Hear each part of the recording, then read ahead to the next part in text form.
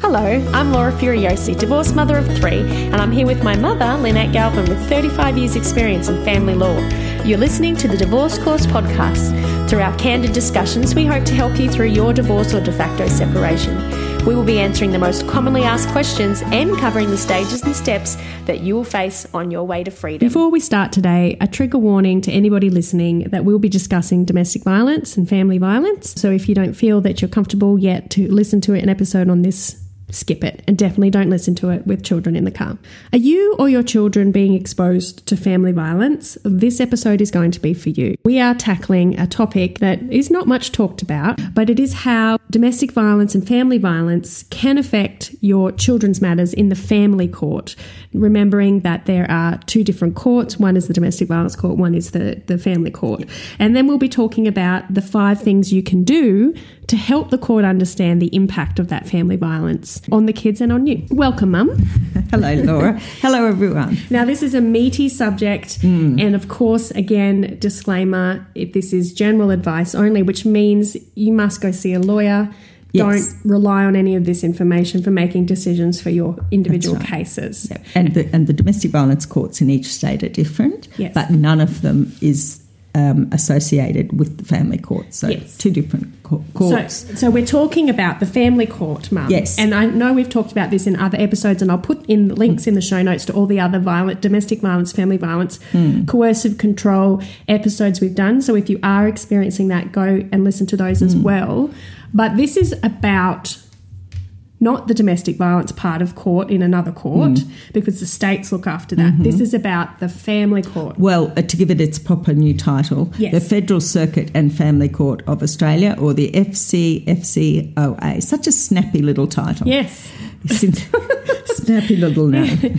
But in that, they don't do the protection orders, the AVOs or whatever they're called, or DV things. The court has power. The family court has some power to order someone to be of good behaviour towards another person, but it doesn't often do it because the state courts really have that jurisdiction covered. Okay. Now, I think a lot of people who have not been in the family law system or don't understand, have never gone through, no one really watches TV shows about this sort of stuff. No. They just assume, there's family violence or it's DV, then obviously the other parent doesn't see the child at all. And that's a myth, isn't it? It is. It is an initial, straight off the bat, just because there's domestic violence or family violence. Yeah, that's right. Doesn't automatically mean no time. Yeah. Sometimes it does mean no time with the parent, but it doesn't automatically. So it's kind of the person's job then, whoever it is, who's the safe parent, yes, to do these 5 things that we're going to talk about to show the court, come on, guys. Yes, to show the extent. This isn't safe. And to help the court make a decision in the best interests of the children. So you're the children's advocate in this, so you've got to try and put aside your I can understand people being absolutely devastated by domestic violence, and it may have been the thing that made you separate in the first place, but the court doesn't hold the view that domestic violence means an end to the relationship between the child and the parent.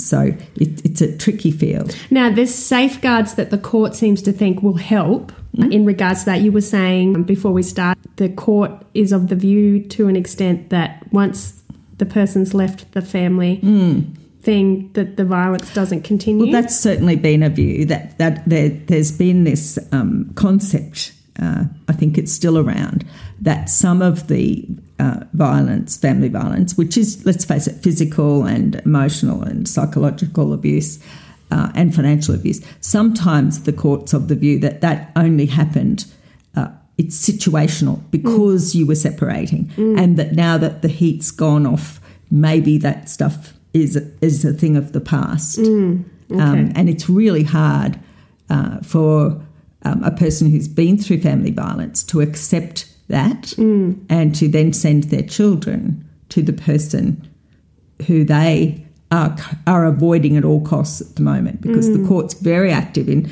keeping victims, the adult victims of family violence, away from the perpetrators, and there's some really good systems in place now. But I personally think the court could do better in terms of protecting children. But there is a large body of evidence, and I'm not a psychologist, general advice only anyway as far as law, but everything I read in the Institute of Family Studies, the reviews that come out, seems to say that if the relationship with the abusive parent can be managed so that it's physically safe and psychologically safe for the child, then it's better to manage the risk and have the child go than have the child grow up without a connection to their parent, their biological parent. And that is the balancing act that the court has to do. And really, it's really hard as someone who was subject to it. No, I didn't. No, you were subject to it. Yes, subject to family violence. I've been there. I understand all this, how it felt. It's really hard to accept that someone you wouldn't go near ever again is someone that you would send the children to, and this concept of an acceptable risk, and that the risk could be somehow mitigated or reduced by if the other person doing something. Yes, and that they might have to go to counselling. So let's talk about that. So the court safety guards seem to be things like going to counselling or contact centres, but that's short term. Yes, they send both parties to counselling. Yes, in case the problem is you. Yes. Oh, that's like the Taylor Swift song. It's me. I'm the problem. It's me. And in those, I hear those stories where they say, but they told me it was my fault because I made them angry, and that's the physical side of things. But it just, and I think the court sending them to counselling is like saying you are part of the problem, which is hard to swallow. Yeah, but let's not get digressive. No. Okay. So what I wanted to point out, you were saying about this risk thing. So how does the court? So it's domestic violence. The court doesn't determine violence, do they? They don't sit there and have a trial on whether there's family violence because that's the other court. No, they do. They do? I mean, it's a big part, because remembering that the structure of the Family Law Act about kids is that the objects of the act are that the kids have the right to be loved and cared for by both parents, and then the two primary considerations are, one, that the children should have a good relationship with both parents,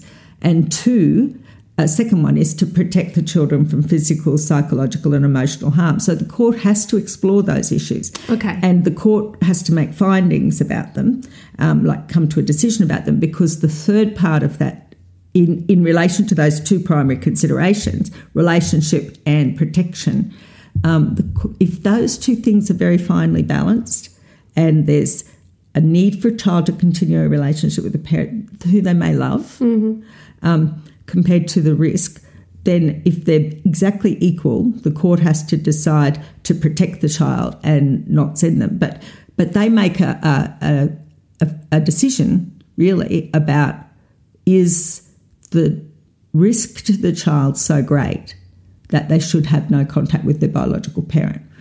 So that's what that risk thing. So it's unacceptable risk or risk, yes. Or risk. And so so can you explain? So family courts sit down and they decide. Okay, so if someone raises and says there's family violence, it's happened in the past. Does the court have to then go either they're an unacceptable risk or a risk? How do they decide that? Or no risk. Or no risk. So they're the three options. They take in evidence, hear people in the witness box. You have to produce evidence. And we're going to give you our 5 tips at the end. 5 tips, yep. How you present, what you present. They will, presumably someone will subpoena the police records and so forth. So the court, whilst there's that, you can easily convince them, no, you can't easily, but you may have evidence of what happened before you separated and the violence. They also seem to need something to show that it's going on. Right. And also, if the other person having committed violence, family violence, doesn't try to get any help, so, that might be an unacceptable risk. Right. Okay. So the court has to decide whether the person who's committed violence in the past is unacceptable risk, or just a risk or not a risk. That's and right. then they make their decisions on parenting time with the child based on that decision. Yes. So they do have a concept of kind of rehabilitation. If a person acknowledges what they've done and they show willing to get some treatment, then that really can reduce what would have been an unacceptable risk to just Can I ask a question, though? Is that literally just what every person who's been accused of family violence just goes into court and says, oh, yes, I'm sorry, I don't want to do it again and I'm trying really hard? Is it pretty much... Oh, no, are there people that go in and say, I'm not a bad person? Probably 50-50. Right. So if someone's done something wrong and they're humiliated by having done it, you would expect them to automatically go and get help and try to change their reactions. Yeah. It's cynical of me, but sometimes if a court has to make an order that a person who's done something wrong must go and get counselling, I would point to that in my submissions in the final trial as evidence that they haven't taken it on board. If you have to be ordered to go do it. That's right. Yeah. They're just like a 2-year-old saying tar to make you let go of the biscuit. But that's the court's way of ticking the box saying, I've done my duty by making sure the kids are safe and not because they're going to see a psychologist. Yeah, well, that is one of the ways. But I don't think the court at a final trial, I don't think it's that cynical. I think it's them trying to do the best they can. Okay. See, what they used to say about family violence is it's the easiest thing in the world to allege because it generally has happened behind closed doors. There's hardly ever anyone else there. And it's the most difficult thing in the world to rebut. Yeah. And, sometimes just by the look of a person, if they're ex-army, big bloke, and the lady is diminutive, little with floral tuck-shop dress on, it's very easy for the court to go, and it can be, like, people can lie. So anyone who's alleging family violence and are wondering why the court isn't taking it seriously has to remember that many people shamefully have just used it as a tool.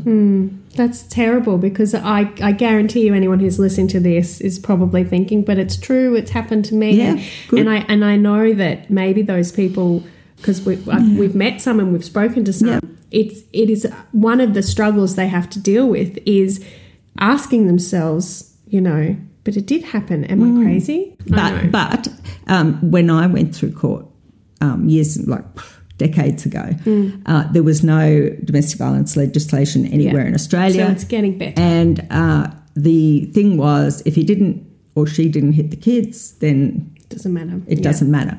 So we're moving slowly. Okay, but there's practical things. Yeah. So let's look at the practical things that your top tips, but always get legal advice. Okay, of how you can help the court understand the impact. So if it is something that you're urgently wanting the court to understand, there's ways to go about it and there's ways not to go about it. And then if you've put your best case to the court and the court still decides it's an acceptable risk, yes, the term grates for me, then you've done your best.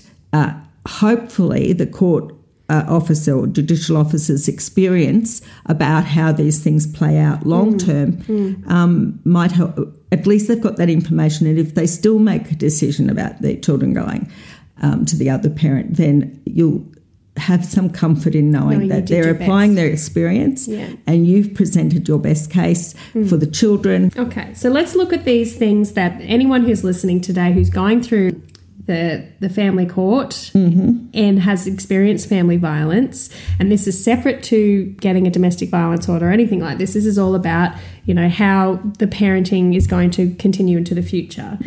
So some of the things that you've said, Mum, number one is focus on the impact of the children. So basically what you're saying is the court doesn't care.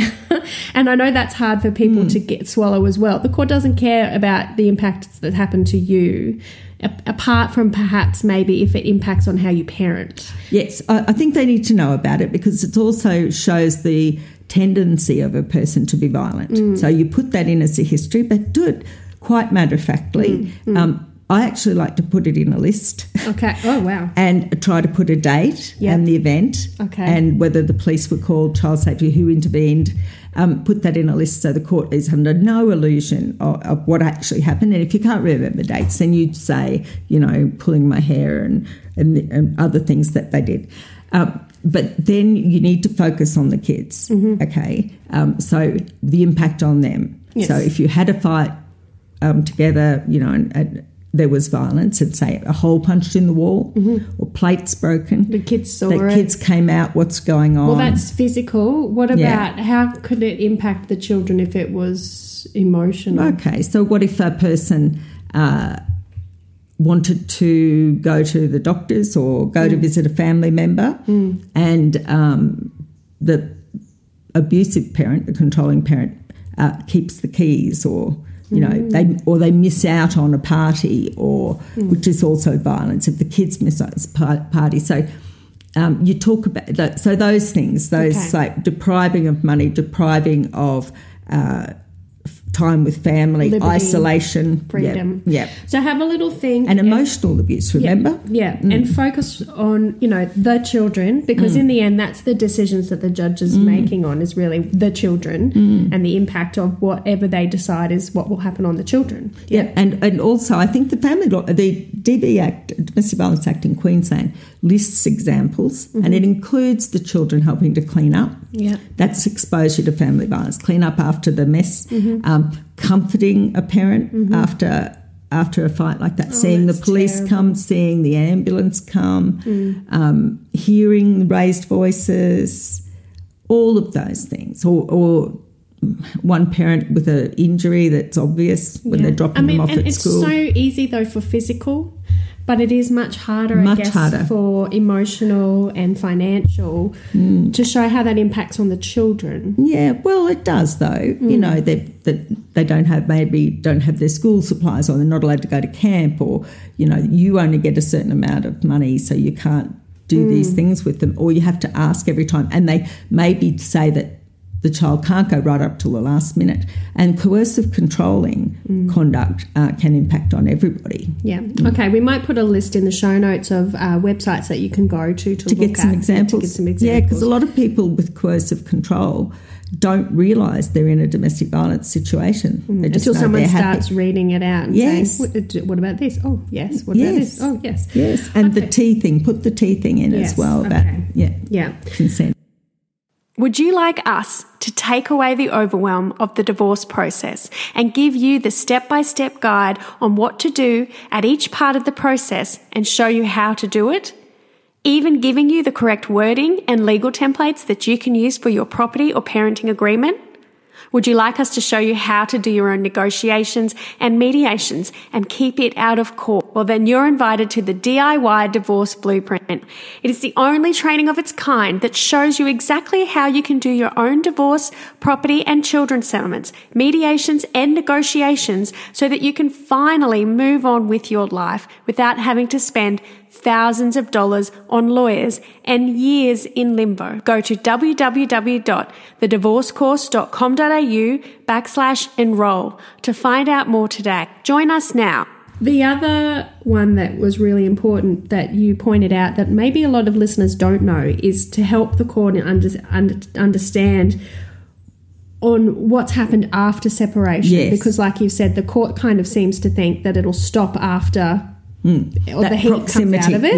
Yeah. So if the family violence continues in one way or another after separation, that is important to point out to the court to say, look, it's still happening. Yes, or but usually he is still angry, enraged, that part. So through text messages, stalking. Comments, tone of voice,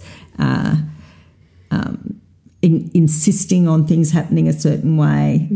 Again, withholding money for you, withholding reasonable agreement for the kids to do stuff. Yeah. Just sort of so you show the court that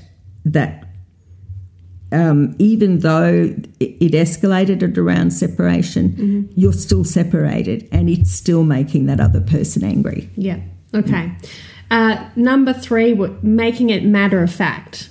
So what, just focusing on the facts? Yes. It's try not to use words like incredibly, unbelievably, terrified, sobbing. Try Completely. to be, so try Every time. Yes, so just Always. be matter of fact. And again, it's kind of like a little list.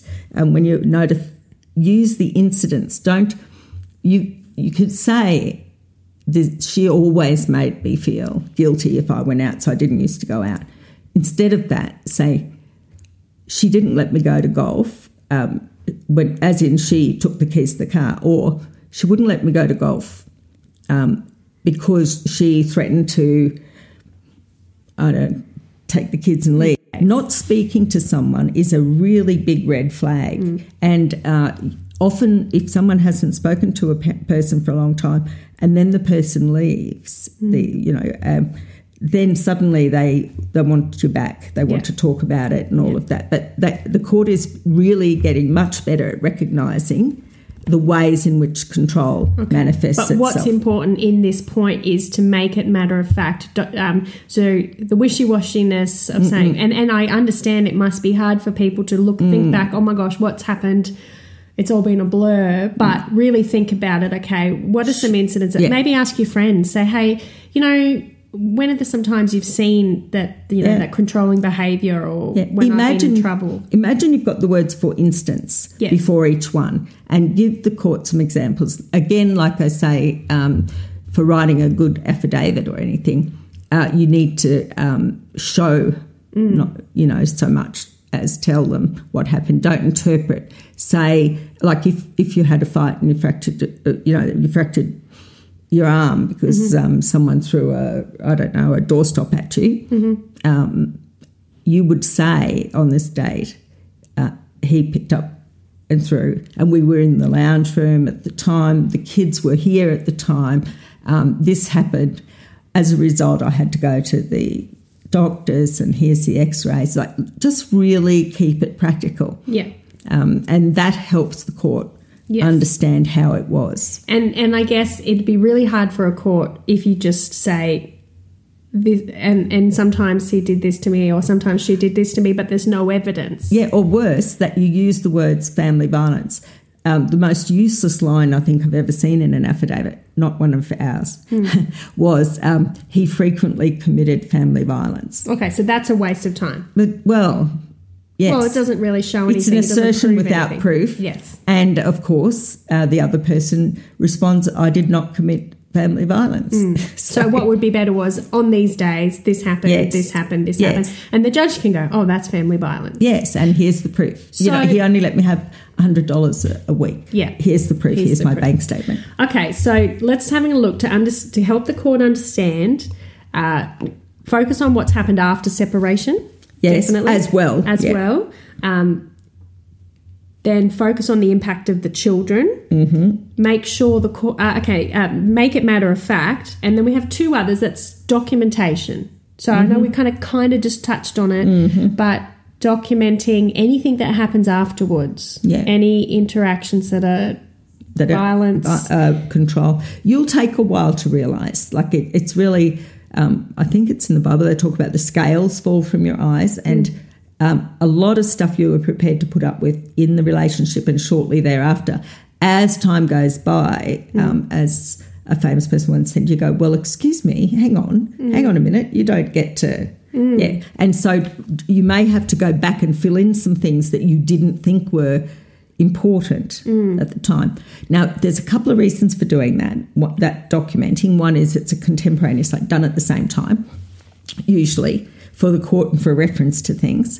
But also sometimes when you tend to minimise things, you say, oh, it wasn't that bad, or you might have even blocked it out. Yes. It's only when you look at the cumulative effect, when you go back and read the document and see it as a pattern, it will stop you going soft on it and feeling like it wasn't that bad. It'll stop it just helps keep it real for you. Well, not only that, I think if it's your lived experience and you've been living it for years and years and years, you probably handle it a lot better than someone who's never dealt with that kind of behaviour. But if you present that to a judge or a lawyer and go, okay, well, this is what happens on a daily basis or a weekly basis, they're going to go, holy moly. Whereas to you, you'd be like, I've been doing it for months. I'm kind of used to it. And that's what people do get used to it. That's how coercive control creeps in. That's right. Because they just start a little bit and then a little bit more and a little bit more to the point where then you're just used to it. It's what you put up with out of love, usually, and then that creeps. So documenting is a great idea. Also, I think for a lot of people that I've met going through divorce, everything's in the air. Their lives are upside down. Their whole world is unstable. They don't know what's happening. They don't know who's going to live in the house. They don't know when they're going to move. They don't know who's going to have the kids. Yep. The last thing they're going to remember is every instance of family violence to write down to remind the judges in the future.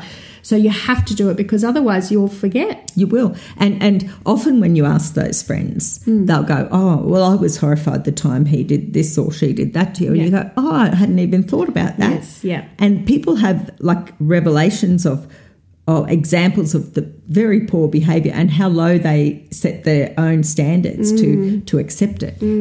For years, I'm not a psychologist, but I do think there's value in that journaling as well in terms of healing maybe. Yes. Okay. So, Mum, with documentation, you did say in another episode, I think, that if you are going to say to the judge, here's some copies of my diary that show... Yes. To be careful because they can ask for the whole diary. Lot. Yes. Have you ever had any cases where that's happened? Of course. And yes. Been bad? Yep, that's right. Yes. It's So, been terrible. So I don't do it, of course, but sometimes the other side does, and I go, oh, well, that's an incomplete record. Please give us the entire diary. So then you have and then whole you've got diary. everything. Yes. So the last thing you want is a family violence ex reading your diary. I know, because it's just a continuation. And they probably would love it. And the court may say, yes, they have to. So keep a separate one. Right. So it doesn't need to be a diary. Like you can have a diary for the current that's just for rubbish, a little black book. Just get a $2 shop $2 shop, little tiny one. Dot points. Yep. And only write in the family violence thing. It's also very good for writing who had the kids and who didn't. Yes. And all of that will be the only thing that you would ever reveal to the other side because your own personal diary is hardly relevant. Yes. And in saying don't that refer to it either. Important. Yeah, don't refer to your personal diary, otherwise you might end up having to give it. But putting in your diary who had the kids and when can also help. Yes. Not domestic violence-wise, but in the future for custody issues as well. It will. And sometimes there's a relationship between the abusive phone calls and when they've got the kids. Or is it happening while they've got the kids? How's that work? That's true. Did they yell? Could you hear the kids in the car? Yeah. Okay, so we've got be matter of fact, document it, but be careful where you document it. Focus on what happens after separation as well as what happened during the cohabitation. And focus on the impact of the children. On the children, yep. And then lastly, and this one I hate even saying it, and it's sad, but you've said make sure the court doesn't view you as a hypervigilant, over the top. And is that just a tactic? Is that what the court, is that something that happens a lot? Well, it's been happening since the 80s, and the court, it's kind of a half compassionate but half not. It's kind of, we understand what you've been through. It's terrible what you've been through. But of course that would make you extra anxious and it's just your anxiety. It's not really that bad for the children. So and if only that person will go for counselling, everything will be fine. You know what? Why don't both of you go to counselling so you can understand your experience? And it's kind of patronising. Kind of. But I understand maybe some people are hypervigilant and anxious and it does affect because they've been through a lot. Through hell. Yes, that's right. So try to keep that out. I hate the idea that women or men have to hide that or be criticised accused of it. Yeah, I was accused of over-involvement with the children. I know a man who was accused of being paranoid or hypervigilant, worried.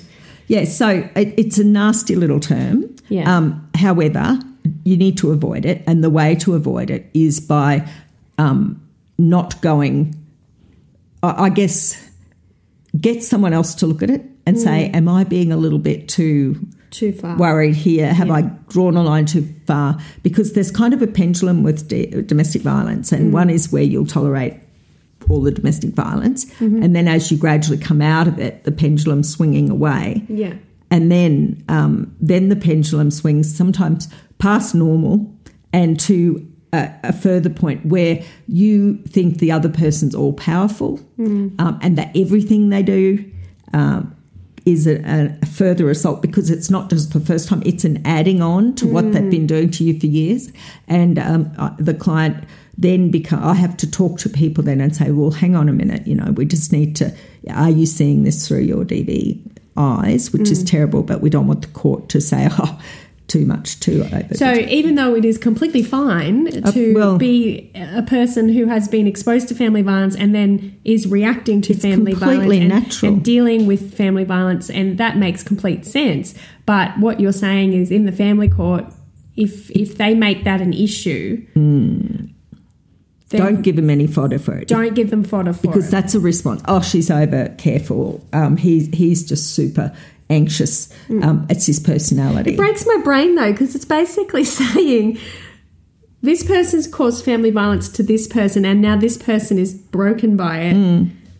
So therefore, this person should have the children. I think that we're asking the wrong question there. Okay. So the kids have been witnesses or exposed to family violence. Yes. And now they're with the parent who would have been obviously and understandably affected by the domestic violence. What is the right thing to do for the children? And the parents can fend for themselves. So it is hard. It's about the children. It is. But so what really any listener out there needs to know is you need to make sure that you are taking care of your recovery, your journey. Right. Because that can be used against you if you struggle. Yeah, yes. Which is insane. I know. It seems so cruel, but it's not a court of justice so much. It's like the court's manifesto or their aim is to make orders in the best interests of the children, which will help them grow into the best version of a human they can be. And the studies are showing, that I've read, have showing that children who don't see one of the parents have a much higher risk of drug and alcohol abuse, unable to form proper relationships in their maturity, can form an idealised view of a parent if they don't see them. As Judge Bell used to say, the child needs to know their parent warts and all. Yeah. Because if you were still a couple, they would know the parent warts and all. So you go through the court process. You've tried to help the court understand the impact on the children. The court makes a ruling. Maybe they're, So what kind of safety guards are in orders to alleviate anybody's worries if they are a subject of family violence and they're worried it will continue? What kind of things do courts do? Well, the court can make orders that have gradual time to see how the potentially abusive parent interacts with the children, rather than suddenly having them 50-50, but give them smaller amounts of time that might not trigger their anger and see how that goes. They may make orders, at least in the short term, that the persons be supervised and someone watches them interact with the children. The fatal flaw in that arrangement is that they know they're being watched. It's helpful for the kids to see their parent because it's safe, and so they can develop their relationship. The issue is, it's supervised for the very reason that it will help the parent behave themselves. However, then they write a report about the conduct of the person having supervised time and say, oh, they were wonderful, they were perfect, they didn't show any signs. Well, of course they didn't. Because they're being watched. They know they're being watched. It's like having the principal in the room in a classroom. So the only person for whom a supervisor's report will show negative is a person who literally can't help themselves. Yeah. But most manipulative, controlling, or they're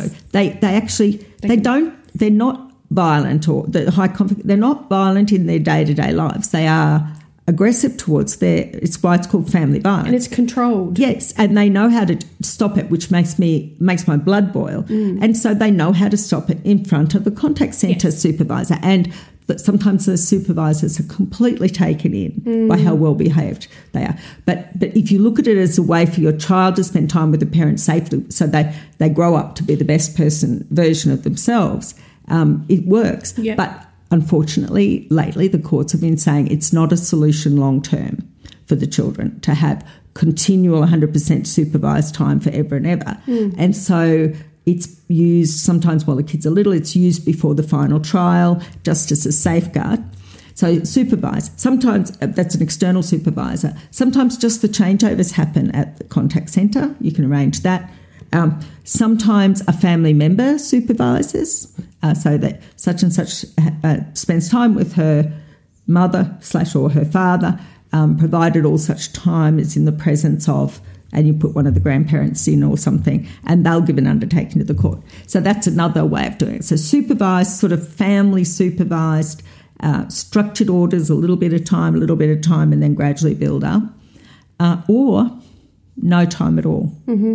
Or cards and letters, or only videos, or only phone. Is that what happens if they do the little step-by-step increments and then there is an event, there is a family violence event with the children? Does it then go back to court and then it's turned to no time? If they've made a little step-by-step in an interim order, it's not really practical. If it's final orders and the step-by-step is progressing, the court has obviously decided that that's going to be okay. It would have to be something very significant for you to take that back to the court. And remember, good old Rice and Aspland has to be a real change. And so you can't just get the orders and go, oh, I don't like those. I think I'll go back to the judge. No, your file's closed. You've got an appeal or you've got nothing. So Rice and Aspland is a case that everyone uses as a standard on whether you can go back to court once you've got final orders, and that is what? The standard is there has to be a significant change to warrant the reopening of the case, because the overriding view, and it's been this view since the 75 when the Act was enlisted, is that litigation is bad for children. Okay. And so they're not going to let you keep putting them through it over and over again. But family violence is bad for children. It is, my darling. It drives me insane, I Mum. can see. I hate the whole situation. And I think anyone who's listening, the best takeaway you can take from this is those guiding ideas, and that is focus on what happens after separation, document it, focus on the impact of the children, make sure the court doesn't take the view that you're some hypervigilant, neurotic, crazy lady, and be matter of fact. And I think if you work on those things, you give your child the best chance of getting the best outcome. But you know, it's a huge topic, and I think this episode really, we just wanted to let people know, because there's a myth going around that if there's family violence, the children don't go back to that person, but that's not always the case. It would seem like the common sense answer. Well, that's what everybody who's never been in court assumes, I think. Yes. Well, most people. Yes. But so I think it's important to let these people know, and anyone listening, you know, these are the things you can do. And of course, we've got the other episodes to talk about the things you can do to help yourself. But this is to help your children in the court matters moving forward. And you've got to sort of be a really good actor and do your crying in the shower and be positive for the children. When you say hard. Being a good actor, not in court, you mean around the kids? Around the kids. Yeah. You have to honestly make it like it's fun. Oh, you're seeing Daddy, that's great. Or you're seeing Mummy tomorrow, you know, and be a support person so that they're really oblivious to what's going on for you. And we are really sorry that you're going through this. Yeah, it feels horrible to even have to tell people this kind of information, but education and information is power. It's power, that's right. And if you don't follow this, you know, the outcome could be worse. Yeah, general advice only. So you must go and see a lawyer, get some advice. But if you have your head around the process before it starts, you've got a better stead. Yes, that's right. Okay. There are out there, aren't there, some guides for people who have been accused of family violence and how to get out of it. I get the vibe there is. I think there are. Yeah, and maybe to cause trouble, because gosh darn it, do we get attacked all the time by these groups. We could do an episode on their playbook.